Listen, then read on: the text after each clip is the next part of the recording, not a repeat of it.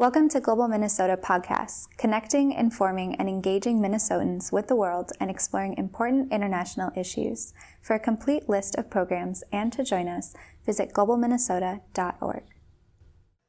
Good morning, good afternoon, good evening. Wherever you're joining us from around the planet, I want to welcome you to World Food Day. It's a day that every year we celebrate as the birthday of the Food and Agriculture Organization, now 75 years ago. We gather to remember that, and we also gather so that we can rededicate ourselves to ending hunger, to tackling hunger.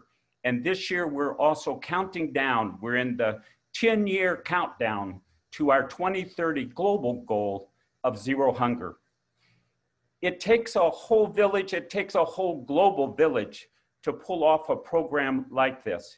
I want to thank first our presenting partners, our program partners in this, the World Affairs Council of America and the World Food Programs USA office in Washington, who are our program partners for this program.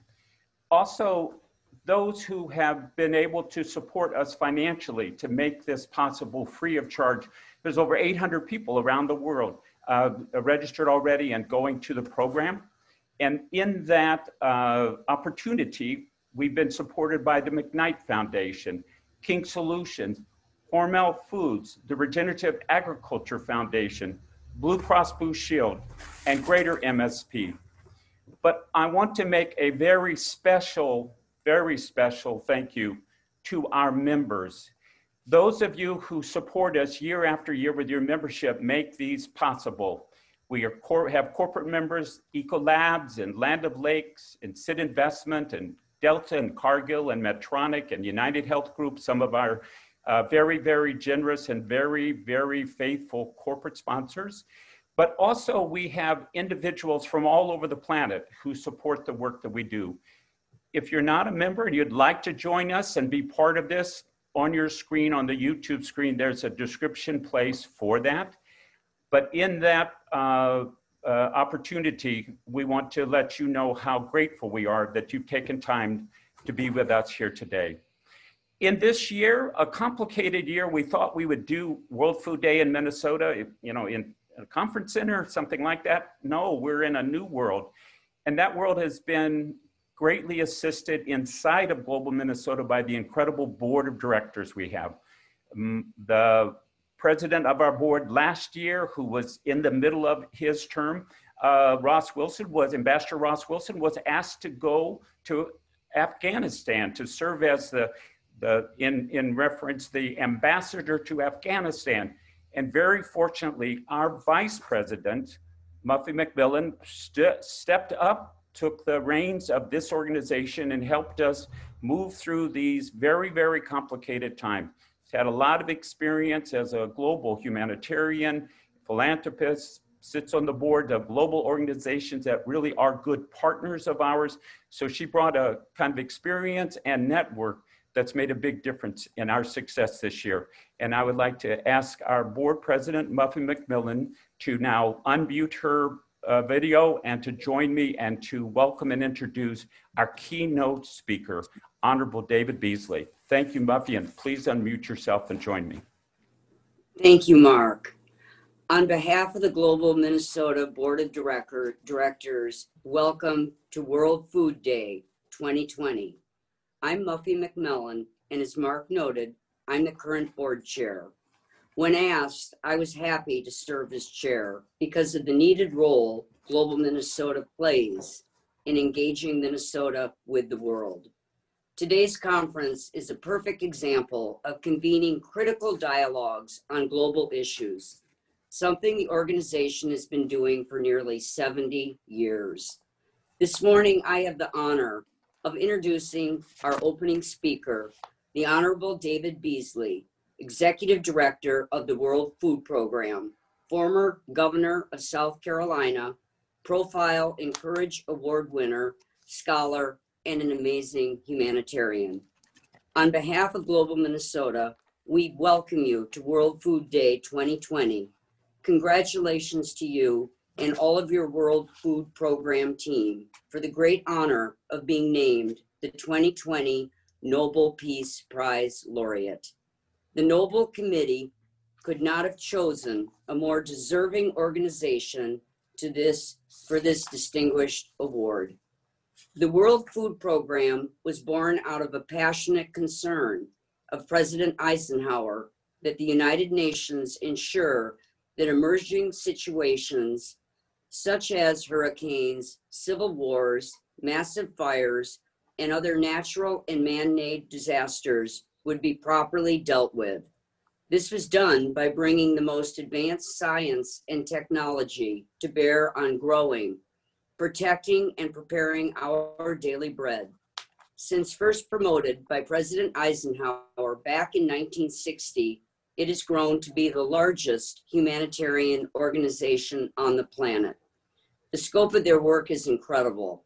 This year, they are feeding 133 million people across 80 countries during this COVID pandemic crisis.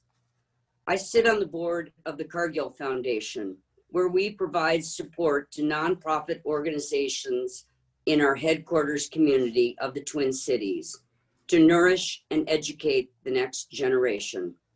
I was very pleased and proud to see that Cargill understands how the current difficulties with food insecurity are affecting people around the world. I'm proud of our stepping forward to honor and celebrate the World Food Program team by matching the Nobel Peace Prize with another $1 million. This contribution builds on our 20-year partnership to address food insecurity and advance farmer livelihoods around the world. David is a wonderful individual, and I'm honored to have him as a friend who found out a few days ago that his organization has won the Nobel Peace Prize. Please join me in welcoming David Beasley, Executive Director of the United Nations World Food Program, to Global Minnesota's World Food Day 2020 conference. Thank you, David.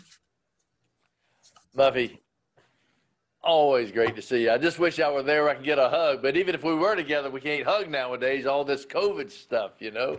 But it's great to see you, and thank you for your, moral, spiritual support, but thank you also for the financial support, particularly at a time such as this when we've got more suffering, struggling around the world than any time period in a long, long, long time. And so it's great to be with all of you. I wish I were in Minnesota, but with the virtual reality that we live in today, we got to do what we got to do. And I'm in Rome today. And so it's late in the afternoon here, and I'm about to do a news conference in New York in just a few minutes. I just gave another speech in another place around the world a few minutes ago. And so talk about a connected world. But you would think with all the technology and all the wealth around the world today, with all this connectedness, we wouldn't have anybody going to bed hungry anywhere. I mean, really, with $370 trillion worth of wealth on earth today, to think that 690 million people go to bed chronically hungry. And on top of that, 270 million people literally on the brink of starvation. That's not good. So an indictment on humanity that any child goes to bed hungry, much less dies from starvation. So when we received the award, you can imagine it was Friday. I was in Niger, and I can't think of actually a more appropriate place in the world to be because of what's unfolding in Niger, in the Sahel region. And so I was in a meeting and talking with a government official, and somebody just comes busting in the room, and I was like, what in the world? And it says Nobel Peace Prize. And I'm like, oh, who won it? And it said, we did. And I was really like, wow, you've got to be kidding me. And it's an absolute honor and a tribute to the women and men who put their lives on the line at risk every single day at the World Food Program in war zones, areas of conflict, destabilization, whether it's hurricanes, cyclones, it doesn't matter. Our people are out there. When most people are running and hiding, we're out there putting ourselves in harm's way because we are, in fact, helping keep people alive all over the world. And so I would like to have received this award because we've ended hunger. quite frankly, when you look at the numbers, when I arrived 3.5 years ago to head up this organization with these extraordinary men and women, our partners like Cargill and many of you, we were at 80 million people on the brink of starvation. And right before COVID, the numbers had spiked to 135 million people, driven primarily by man-made conflict. Compound that with climate extremes, droughts, floods, you name it, along with fragile governance, and you see why it's gone from 80 to 135 million. Now, because of COVID, it's rippling around the world economically, supply chain disruption. We're now talking about the number of people not going to bed hungry now, but the people on the brink of starvation to 270 million people. Now, if I looked at the fact that I took this role 3.5 years ago, and we've gone from 80 million to now 270 million, I think you need to fire somebody, in fact, because what's going wrong? My goal and Muffy and I have talked about this, and so has Mark and I, when I arrived at the World Food Program, my objective was to put the World Food Program out of business because we would no longer be needed. We would create resilience and sustainability in nations all over the earth. Because when I arrived, I was looking at some of the countries where the United Nations and operations, including USAID and other, had been in a country 20, 30, 40, 50 years. And I'm like, well, why are we still there? If we were doing our job, if we had achieved goals and objectives, shouldn't we be out of there and their systems are sustainable? But the world's very fragile, falling apart in a lot of different ways.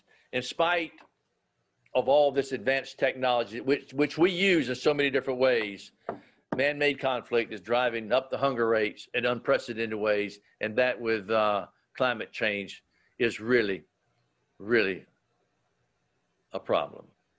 And so we are in over 80-something countries. We assist last year about 100 million people. This year we're trying to scale up, dependent upon funding, about 138, give or take, million people. It depends on the situation and what type of funds we get. But let me kind of paint a good picture and a very bad picture. 200 years ago, when the world was population 1.1 billion, you had about 90, give or take, 94% of the people were in extreme poverty.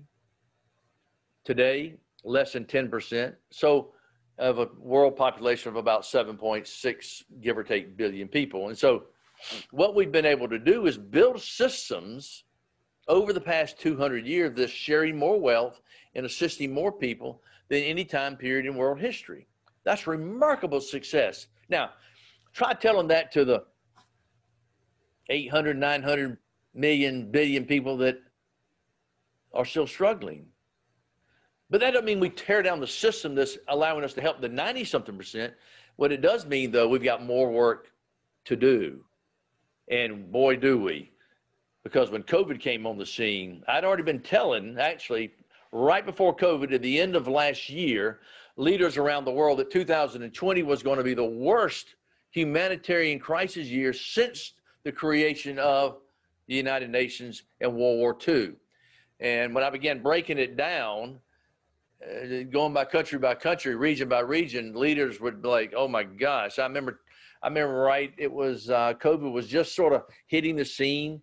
And it was about the end of March, and Tony Blair had called me, and Tony said, David, you're all over the world. He says, what are you seeing out there? I said, well, Tony, what really is concerning us is that many of the leaders at the time are making decisions on COVID, a health pandemic, in a vacuum, not understanding if you don't balance this right, you're going to disrupt supply chains and completely diminish the economic opportunity, and you'll have economic contraction in nations around the world. And I said, I broke it down in about 10 countries over the next 4 quarters. And Tony was like, oh my God, nobody's seen the big picture. And so I went and spoke to the United Nations Security Council, explaining that if we're not careful, the cure is going to be much worse than the disease. So we must handle this right. It's not COVID versus hunger. We must actually work together these issues to minimize the death and the struggling and suffering of people all over the world. And so when I went to the Security Council and spoke and said, we must do these things, otherwise we're going to have catastrophe. We're going to have famines of biblical proportions all over the world. And so leaders around the world responded. But let me explain a little bit why I'm very concerned about 2021 versus 2020 comparatively, because the monies that we received for 2020 were based upon, as you can imagine, the budgetary system of 2019, where the economies were relatively strong around the world, the United States, Germany, the UK, the EU, I can keep going. And so we had about $8.4 billion appropriated for 2019 and 2020, about the same, give or take. Well, those monies were appropriated over a year ago. Well, now the needs have spiked. The governments have reached deeper into their pockets to help more people in this time that we're facing. The governments have put $17 trillion worth of economic stimulus out into the marketplace. They can't do that again. And the economies are deteriorating and around the world. And when you look at remittances, let me just go through a few more points. Remittances are down over $100 billion. The informal economy, which is 2 billion employees, or 2 billion people, they've been just dynamically devastated by COVID. They say that over 495 million jobs, so to speak, have been destroyed because of COVID. Now, see, you in Minnesota or New York or LA, you've got in your pantry probably 2, 3, 4 weeks worth of food. You might not like what you're eating the third week, but you're going to be okay. In the places where we are, in the 80 some odd countries, these people live literally hand to mouth every day. They don't have a pantry full of food. And so the supply chain is critical. You remember how difficult it was in the first few weeks of COVID, panic buying. You couldn't get toilet paper, for example. If you're having that in the most sophisticated supply chain system in the world, you can imagine what's happening in Niger or Yemen or Syria or Chad or Mali. Just imagine. And so what we've been seeing, declining currency, inflation, spike in food prices into these areas that were already fragile. And if you compound some of these areas, like where I was last week in the Sahel, where you've got ISIS and Al-Qaeda and Boko Haram and Al-Shabaab and other extremist groups exploiting the vulnerability and fragileness of this particular area, if we're not careful, we will be facing famine, destabilization, and mass migration. And I can tell you, it's 1,000 times more expensive after the fact. It'd be like having a few water lines in your ceiling, and you've got 4 water lines that have a little leak, but you've got a stain on the carpet and a rip in your screen door, and you've only got $100. You can only fix one. Are you gonna fix the leaking pipes, or you gonna go fix the screen door, a little tear in the screen, or the little stain in the carpet? I know what you're gonna do, because if you don't fix the leaking pipes, you go then be replacing the ceiling, all the carpet, the flooring, all the furniture, everything. It's like, as I say, with the Titanic heading to the iceberg, you either can focus on the iceberg or worry about the problems of furniture inside. This is a time when we have to be focused on the icebergs. It is critical, because we are literally facing an extraordinary time period ahead of us. We've been doing the mathematical analysis. In fact, by the way, my economist is a graduate of the University of Minnesota, and he was bragging about that just a little bit earlier.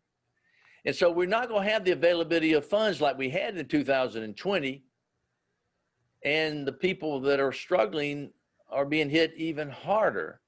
So when you look at countries like Ethiopia, 50% of their export revenues are tourism. Well, tourism's gone. Nigeria, South Sudan, 95% of their export revenues, oil. Well, you know what happened to oil prices? Tanking. And I can start breaking down country by country by country. And so it's a very concerning time period. And so we've got to reach deep in our pockets. And that's why I'm so glad that Cargill, Muffy, thank you so much for being that voice. The world's at a very fragile time. I mean, I want to be talking to you in a lot more detail about how we're going to resolve long-term food security, because I'll tell you from my experience that you will not solve the hunger problem. And I'm not talking about the short-term phenomena, which is a phenomena, but short-term and long-term. You're not going to solve it through philanthropy. Philanthropy and charity is very important, but long-term sustainability has got to come through the private sector. Historically, in my opinion, the private sector was sort of shunned from the United Nations, but I really see a renewed spirit in the United Nations and others beginning to realize that we've got to do this together, that the private sector is critical. So working with partners like Cargill and many of you, but I'm not asking you to help me be more efficient, even though that's a very important thing. And we work with a lot of you further so that at the World Food Program, we are more efficient, we are more strategic, but we will never pull ourselves out of these countries without your engagement, bringing your systems into play, improving agricultural inputs, outputs, sustainability. That's going to be the key. And that's what we want to continue to work on. I love talking about some of the things that we're doing now. You can go into the Niger area, Mali, where, climate, we might debate all day long what's causing the climate to change. But I can tell you, being out there where we are, you have no doubt about the climate's changing. Now, I can tell you a matter of fact, because we're seeing the droughts, the flooding. I mean, you can take an average rainfall in the country that really hadn't changed that much, but you're getting more flash floods in a particular season. You're getting more droughts in another season. And it might balance out to be the average for the year, but it's dynamically impacted the local people. In places like Niger or Mali, Burkina Faso, when you see this parched land, and I'm not talking about just a little bit of land, I'm talking about thousands of miles in this Sahel, where the Sahara is moving down about 1 kilometer per year and pushing the herders down into the farmers, and then the extremist groups exploit that division, et cetera, et cetera. But we come in and do water harvesting projects, what we call half moons and many other Zeit or other types of techniques that we use. And we have been rehabilitating with our beneficiaries, because I believe that every beneficiary wants to be involved with a community improvement project, a food for asset type project. I haven't met a beneficiary yet that said, I really love this outside support. We go sit around and do nothing. I haven't met one of those yet. They all want to be independent and free of outside support. And I've stood there on the Hill with particularly women, and these women beneficiaries are amazing. And I had this woman say, Mr. Beasley, she said, I have this 5 acres of land, and because you've taught us this technique of rehabilitating the land, capturing water, we're no longer needing your support for our family, but we're now feeding our village. And if I could get 5 more acres of land, we could be selling into the marketplace and making money. And you can't imagine what that means. And when we go into an area like that and do a land rehabilitation project and put on top of that, like a school meals project, it's amazing what happens in these areas. Recruitment by ISIS or Al-Qaeda drops off the chart.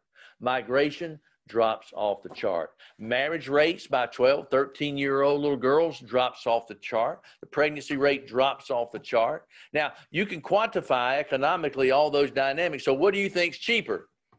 To keep doing it like we always did it for about 20, 30 years, you'll be doing that forever and ever, or come in and do it strategic, more effective, and we no longer need to be there.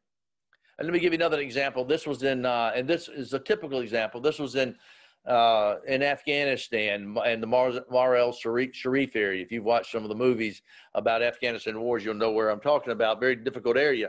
And so historically, we would just bring in food. The United States farmers, which, USAID and the U.S. And by the way, let me divert for just a minute. I know you're watching the presidential election and the politics around America, and there's so much division. It's heartbreaking. It really is. It seems like the Democrats and Republicans are fighting over everything. Doesn't matter what it is. Somebody says it's snowing. Somebody says, no, it's sunny outside. Somebody says it's raining. No, it's, you know what I'm talking about. But when it comes to international aid and food security, when I walk over into the Senate, into the House, into the White House, both ends of Pennsylvania Avenue, it's like they drop everything they're doing, differences that they have, and come together when it comes on behalf of the American people, helping the poor people around the world. It is a remarkable thing, as I call it, the miracle on Pennsylvania Avenue today. It really is. So the American people, I know when they know there's tragedy, when they know they're suffering, when they know they're struggling, they step up. But unfortunately, in the last couple of years, you turn on the television, it was last year, it was Brexit, Trump. Now it's COVID, Trump. You got the elections. And so it's hard to break through to let the American people know about the wars in Yemen, the Sahel, and Syria, and Iraq, and tragedies in Lebanon, and Ethiopia, and DRC, and Somalia, et cetera, et cetera. And so, thank you to the American people. Thank you for your voice. Thank you for helping us be more strategic. So back to Afghanistan. So instead of what we would do in the past, just bring food in from the outside, we went and met with the farmers on the eastern side of the country where you have peace and stability.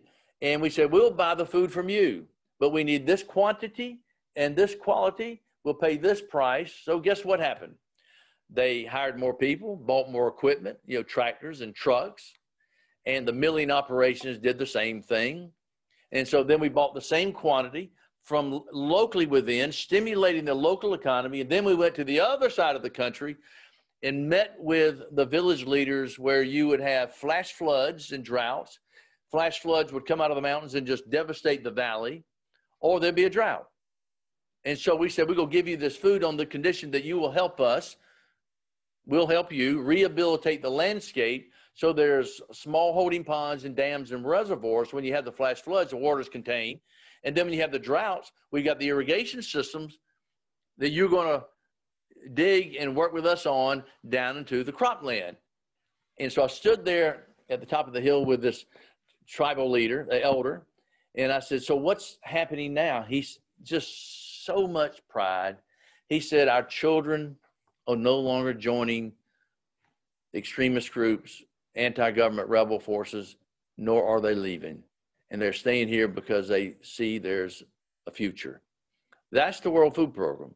And that's because of supporters like you that are out there giving us the support that we need as we work to change systems around the world. And each area is different in what we do and how we do it. And that's why we're so flexible and so fluid. And I think the Nobel Peace Prize, the committee recognized what we are doing, the importance of what we're doing, the partners that are engaged with us, but they also recognize the world's at a crossroads. And we've got a lot of work to do. The question we're trying to think through now is how do we take advantage of this Nobel Peace Prize to inspire and encourage people around the world to recognize the need of food security and the relationship between war and peace and food. Because there's no doubt conflict drives up hunger and hunger drives up conflict. In the Syrian war, for example, if we could have gone in there and done what we needed to do right early on, it would have spared billions upon billions of dollars. But the international community waited too late, and you had mass migration. We can feed a Syrian, for example, in Syria for about, give or take, 50 cents. It's a war zone, because it's a little more expensive. That same Syrian, if it ends up in Brussels or Berlin, for example, the total humanitarian support package is 50 to 100 euros per day.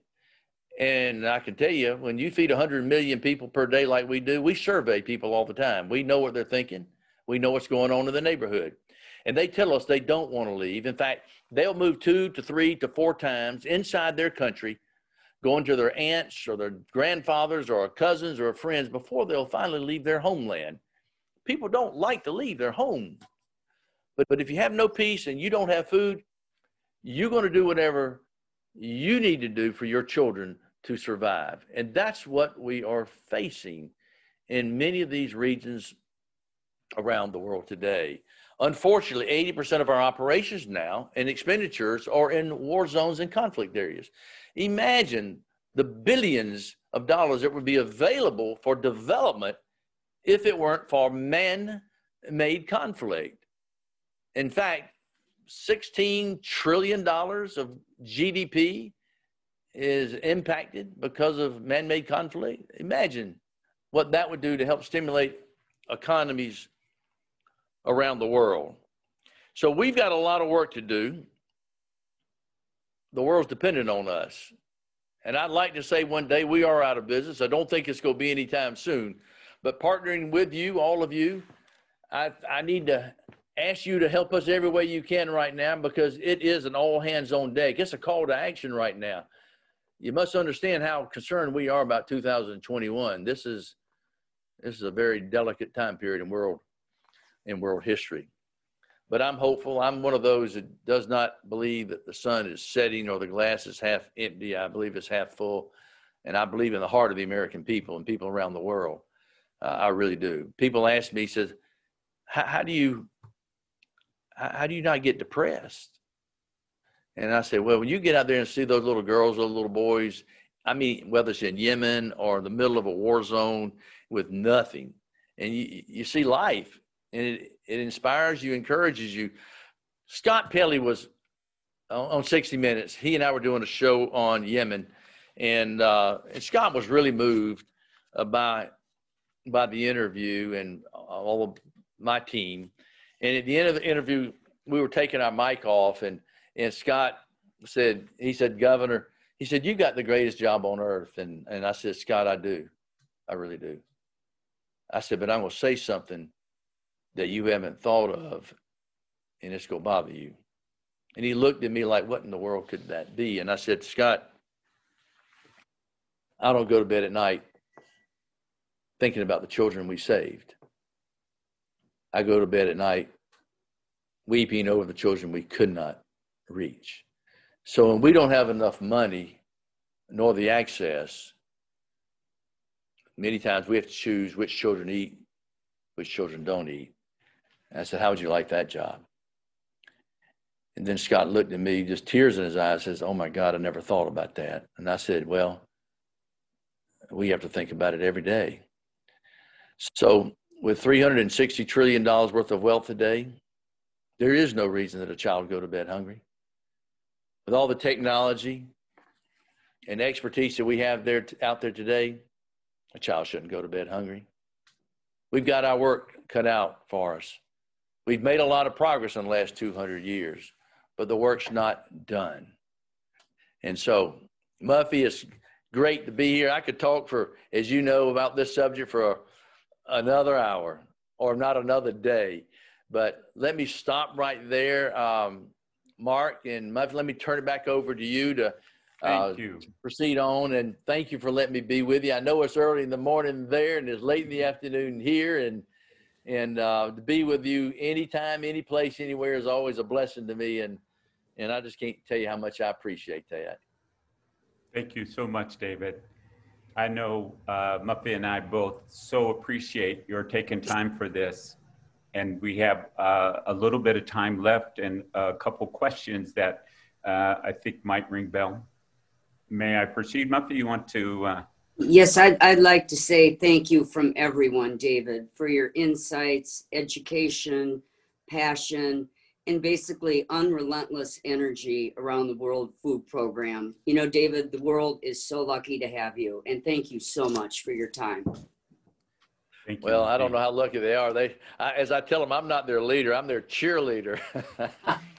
well, thank you. So David, one of the things that you mentioned about how next year will go, I know that in this afternoon's program, we're going to be hearing from your Director of Operation, Amer, about the partnership that got built over the last few years and then mobilized the common services. Can you share with all of us watching about that? I mean, that is human advancement. if you've got Armour speaking to you, you go get your earful because he is amazing out there. It's at 1 o'clock Central Daylight Time in Minnesota. Put your seatbelt on, because when you start breaking down what we do, where we do it, I'm not talking about simple places, complex areas where you just can't even get anything into, and how we can drop food from the sky. And I can start talking about that all day long and be inspired by what our men and women do out there, and how we work with private sector to rethink the way we do things, to be more strategic and more efficient and more effective. But let me just give you on this at this point of supply chain with regards to COVID, and because not many people realize we're the actual logistics backbone for the United Nations. We don't deliver just food, but we also do the humanitarian supplies around the world. So COVID's on the scene, and it's compounded because of the commercial airline business pretty much shutting down, right? They weren't flying into all these areas. So how you gonna get COVID supplies, equipment, PPE, medicines, nurses, doctors, humanitarians? A huge problem. So we step up and we become the humanitarian logistical backbone for COVID. And so over 80,000 cubic meters of supplies into over, I think, 172 countries around the world. We've delivered 24,000 passengers just in the past few months into the most difficult areas for getting doctors and nurses, humanitarians out into the field so they can do their job in these countries that are struggling in so many ways, especially with the COVID impact. And so you can only imagine. And so you're getting supplies out there, whether it's UNHCR refugee material, UNICEF, WHO, you name the agency. We are the logistics backbone for that. And our teams are remarkable. Most of the time it's by ships and trucks and planes, but sometimes we're dropping from 20,000 feet in the air or several thousand feet in the air. Just give you a real quick short story. This was in Deir ez-Zor in Syria, in this town, city of about 100,000 people, had been besieged by ISIS. And they were able to hold the perimeter. They couldn't penetrate, but then they couldn't get any food in. So how do you deal with that? Because ISIS wouldn't allow us to go in. And so how do you drop food into a small city and hit a football field? You can't drop it from 2,000, 3,000 feet. Why? Because ISIS had RPGs that could hit, and other military equipment that could hit up to about 15,000 feet in the air. So we needed to redesign a system to drop food from 20,000 feet in the air that wouldn't be hit by missiles, and then hit that football field. It'd be like they said, throwing a dart to a bullseye, I think 4,200 times and never missing the bullseye. And we kept those 100,000 people alive until finally the city was freed. And that's the type of supply chain people we have. And in Sudan, we redesigned a parachute because a lot of these places, you can't land an airplane because it might be flooded for hundreds of miles. You can't put down. So you've got to drop a lot of food from the sky. And when you're feeding millions of people from the sky, it's a very, very costly program. And so we're always trying to do things more inexpensively, because if we save $1, that's 4 meals for children. And so when you're dropping food from the sky, dropping cooking oil is a problem. You can imagine. So we would have to bring in it by helicopter. Well, we redesigned the parachutes and the suppression system so that when the cooking oil was to be dropped from several thousand feet, it wouldn't explode, and et cetera. That saved us $24 million, give or take, a year. That's 100 million meals for children. And that's how the people at the World Food Program think. That's how Armour thinks, because we know when we save $1, that's saving lives. And right now, we don't have enough food. We don't have enough money for all the people that we need to reach, because we're going to need billions of dollars more next year. And so we can be as efficient as we can, but we've got to have the American people step up like they've never stepped up before. So anyway, Mark, you see, I get really fired up about this because what our people do is really amazing.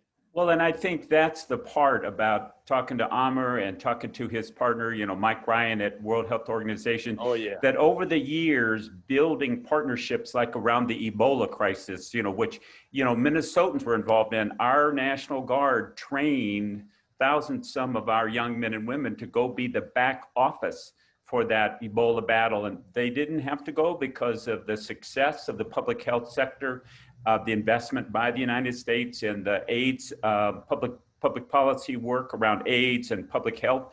But in that partnership, it seems to me we see the future. You know, we talk about the Sustainable Development Goals, number 17, partnerships. It looks to me like World Food Program, World Health Organizations have a real partnership that sets the bar high for a future when, as you mentioned, more climate disruption, civil conflict. We're going to need that example that you have established to be really seen as a global value for all of us. Well, you know, working with WHO, UNICEF, UNHCR, and there's a great camaraderie. And what I have found is we try to reform the UN system. You know, you can build the best system in the world. If you put lousy managers in, it won't matter. Or you can have the worst system and have the best managers and you make it work. We're trying to get where you got the best system and the best managers. And what I have found to be the most successful reform in the UN system since I've arrived is the leadership. We sit down, and in one of the first few weeks when I was at the UN, I started attending some meetings, and it was just talk. It drove me up the wall. And so we started having private meetings, myself and a few of the key leaders in the areas that we have concern. And it was the cooperation, collaboration, because I would be like, look, if you can do something better than we can, that's great. Let's go do it. Or how can we support you? And it was that sort of collaboration, cooperation that really has improved operations, and working with WHO out in the field and UNICEF and supply chain and all the different dynamics taking place in the most difficult circumstances like Ebola. I mean, we are the containment mechanism for Ebola. Not many people would realize that, but we do what we do good. We know how to move people and move food and try to keep things contained so you don't spread, diseases like Ebola, which has a fatality rate, I think, oh my gosh, 30-something% or something like that. Right. Well, I know that infrastructure now, you're the largest humanitarian organization. You're also the largest airline at the moment. But also, I know that in addition to moving food and medical and, things that people need and moving the people, you also operate the medevac system for the humanitarian workers who get sick with COVID or something else happen. That seems to me to be an extraordinary part of your mandate, but it also, many Minnesotans and people watching you today from all over the world are humanitarians, probably have been in the Peace Corps, in AID, in a program, Save the Children, you name it. You're being the medevac, that emergency responder, the 911 for the world, seems to me to be that we are advancing as a people. And this is an important thing. As some of us think about, that possibility or that opportunity, knowing you're there to help people get to a hospital, you're even putting hospitals close to people. Tell us a little bit just about that. Well, and Amr, we built a hospital, I think in 4 weeks. In some difficult circumstances. We just did it in Ghana, we did it in Ethiopia, as well as a couple other places, because you can imagine with COVID spiking around the world and people that are dedicating their lives, putting their lives at risk every day out in some of these very difficult places. We want to take care of them. We want to know that we're not going to leave them, out on the battlefield, so to speak. When they get ill, they get sick, and they need our help, that we're going to move them, whatever it takes, from airplanes, helicopters, to trucks, to vehicles, to a health facility where they can get the medical support that they need. And we've been moving quite a number of people. And Amr will be able to actually get into the weeds on that and how we've done it, and working with WHO, working with the other agencies to do just what we're talking about. And so, but let me say this, because we still got a long ways to go. I mean, COVID is running its course right now. It's nowhere near over, and the economic deterioration that's continuing to ripple throughout Africa, especially in the Middle East, is nowhere near done. That's why we're so worried, because we take a short and a long-term analysis to see, oh my gosh, because you just don't move enough food to feed 100 million people overnight. You got to think through these things, and now talk about 270 million people at risk. It's a game changer. And if we don't come in there right, you're going to have famine. you're going to have destabilization, and you're going to have mass migration that will destabilize countries around the world. And so, but we've got solutions. You know, we have a vaccine against starvation. We have a vaccine against famine. It's called food. And all we need is the money and the access to get it done. And so that's what we do best. But we need the private sector engaging with us now financially, and more importantly, long-term is being partners on the ground to end hunger. This more, like I was saying earlier, in a more sustainable way, because the private sector has created a system in place where we're no longer needing to be there. Well, I think it was in the announcement by the Nobel Committee underlining why this was recognition as a peace prize. World Food Programme's significant contribution to stopping the weaponization of food. The World Food Programme's creating conditions for peace. The World Food Programme, by addressing underlying conditions, as you said it, hunger begets war, war begets hunger. And about 100 years ago, Minnesota farmers and our milling companies responded. Europe was starving. And eventually 45 countries got fed and got relief during that First World War period. And I know that that impacted General Eisenhower, because I've read a lot of his writings and I've heard his speeches about the desperation of children after the wars. And so those younger leaders in that First World War period were the senior leaders who saw a Second World War and said, we cannot go on.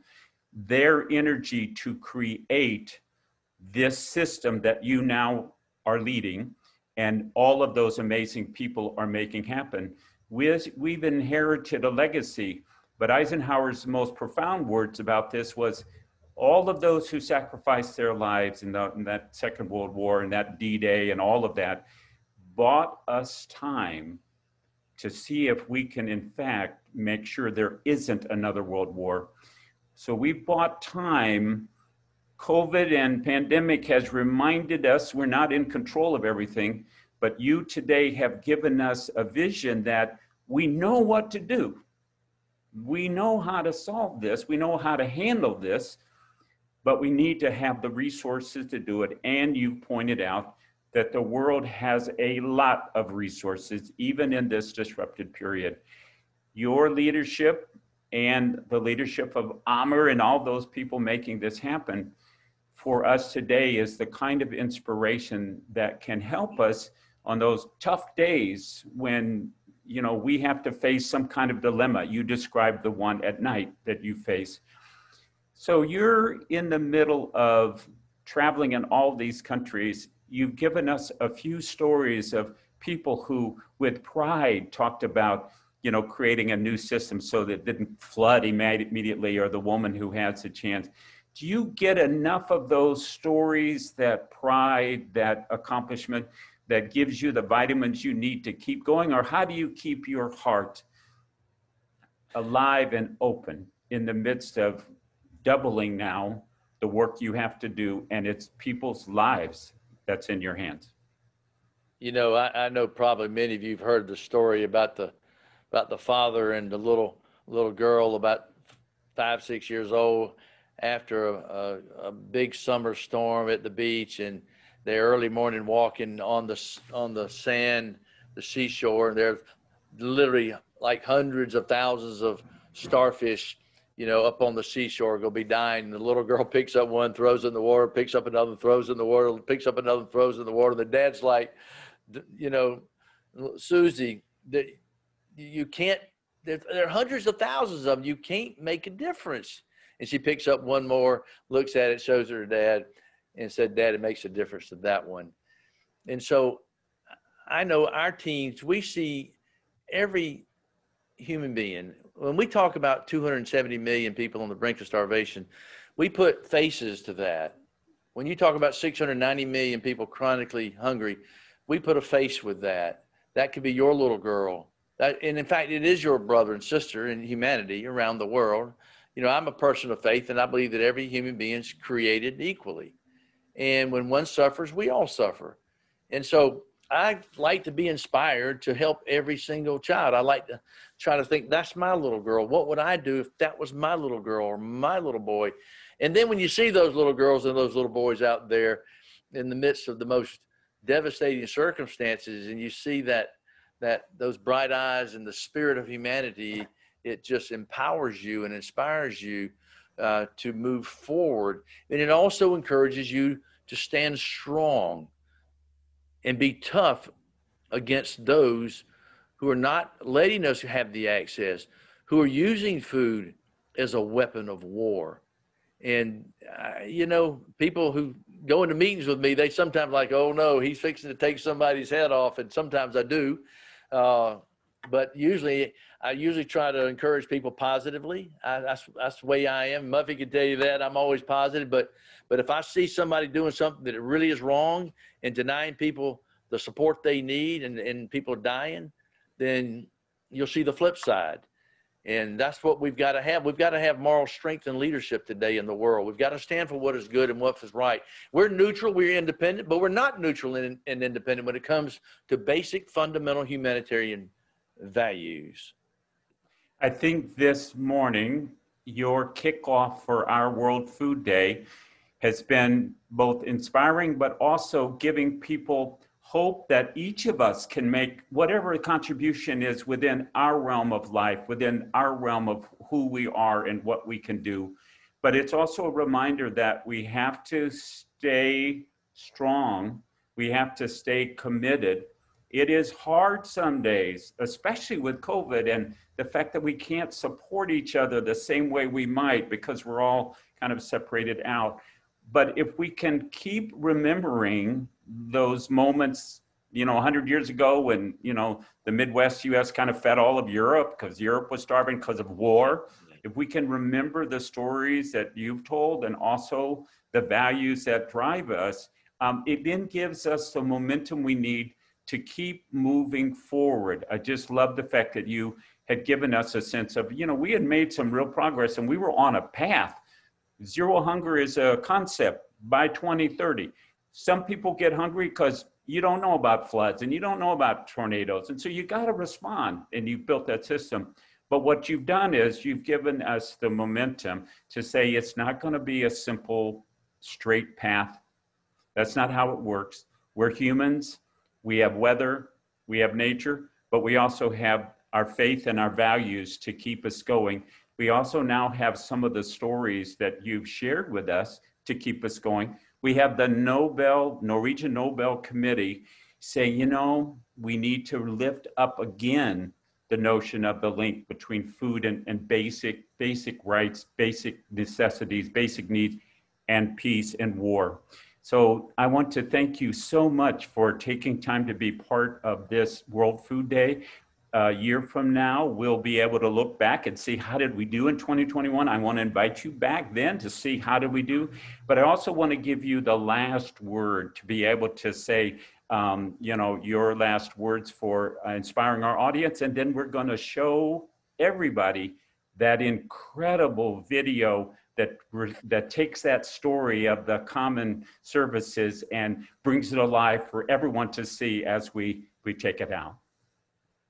Well, Mark, thank you. I'm honored to be here. And I do hope a year from now we look back and we were able to do what we've done so far this year, avert famine.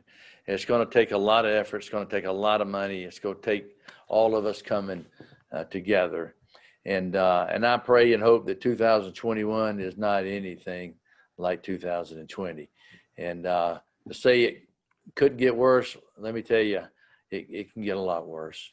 But if we stand together, and I mean that, I think it's the heart of the American people. I can't remember whether it was Alexis at Tocqueville. I've heard it was, and I've heard it, well, it's not sure. That comment that America's great because America is good. If America ever ceases to be good, America ceases to be great. Well, I believe in the American people. And I believe people of all different religions and backgrounds and cultures and different colors of skin and everything, we come together. The common good for the people around the world. Yes, we go take care of the American people. We need to do that. But at the same time, the people around the world are dependent on us. And I believe in you. I believe in Mark, what you guys are doing at Global Minnesota, it makes a difference. Just like the little starfish with the little girl. I know some people, well, I can't give but $5. I can't. Well, you know, it makes all the widow's mite. It makes all the difference in the world. Do what you can do. And whether you give, go online, WFP USA, or sharethemeal.org, or just locally, working with your senators and your congressmen, your political leaders, or just go into another neighborhood. You'll be surprised what you can do and what you'll see. Open up your heart, and you'll be quite amazed. And I think you'll find that you'll be the beneficiary when it's all said and done. So thank you, Mark. Thank you so much, David. Thank you again.